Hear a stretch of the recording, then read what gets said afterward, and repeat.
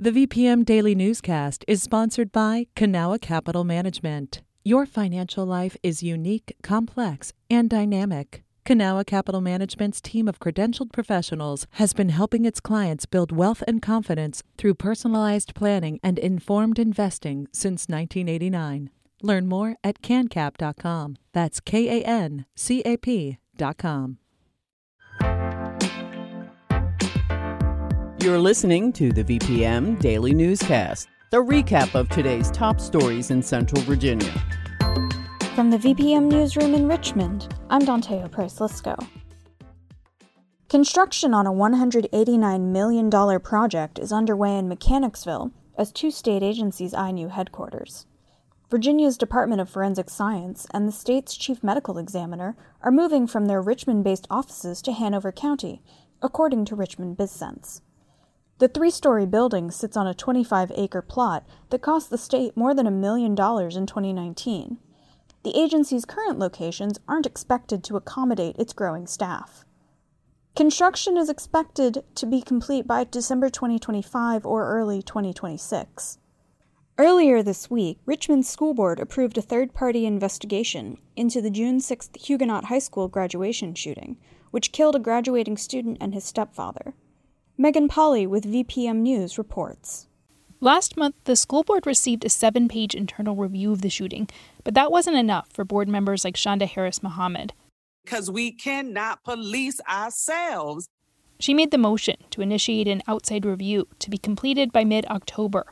And let me be clear, we are not investigating any family member. We are investigating Richmond Public Schools day-to-day operational management. During the meeting, Superintendent Jason Camras insisted the district isn't hiding anything and said he'd fully cooperate with the review. The board also approved a 15-point school safety plan Monday. It outlines plans to apply for more funding for mental health and school security staff, as well as technology and equipment. Megan Polly, VPM News.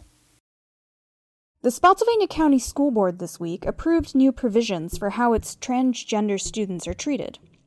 The district's policy ensuring privacy, dignity, and respect for all students passed 4-2. One board member declined to vote, saying the plan could result in students being outed to their parents, some of whom might not be supportive. The ACLU of Virginia says the division is the first in the state to pass a plan based on the Virginia Department of Education's trans model policies. A charitable bingo hall is taking on Richmond's $500 million casino proposal. Attorneys for Richmond Lodge No. 1 of the Good Lions, Inc. made a case Tuesday for why the referendum should be removed from the citywide ballot. Whitney Evans with VPM News reports. Good Lions runs gaming events in Southside, where the proposed casino would be constructed. It's asking the court to reverse a July decision that allowed the city to place a new casino referendum on the November ballot. A narrow majority of Richmond voters rejected a similar proposal in 2021.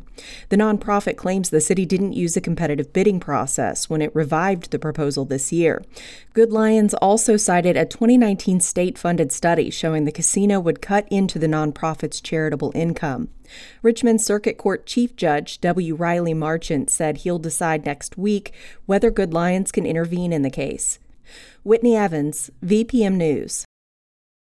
The Charlottesville Planning Commission voted to recommend an affordable housing development along Cherry Avenue to City Council.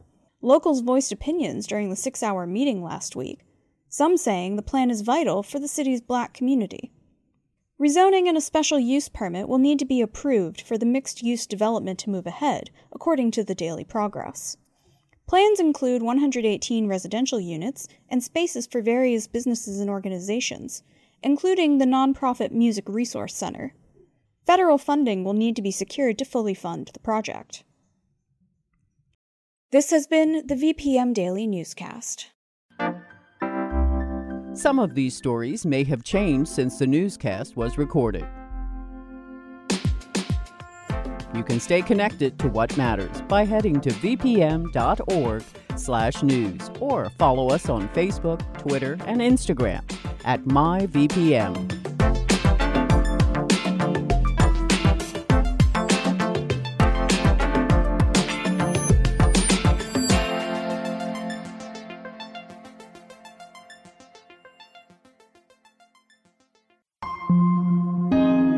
VPM. Hi, it's Terry Gross, the host of Fresh Air.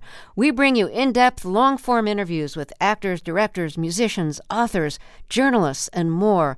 Listen to our Peabody Award-winning Fresh Air podcast from WHYY and NPR.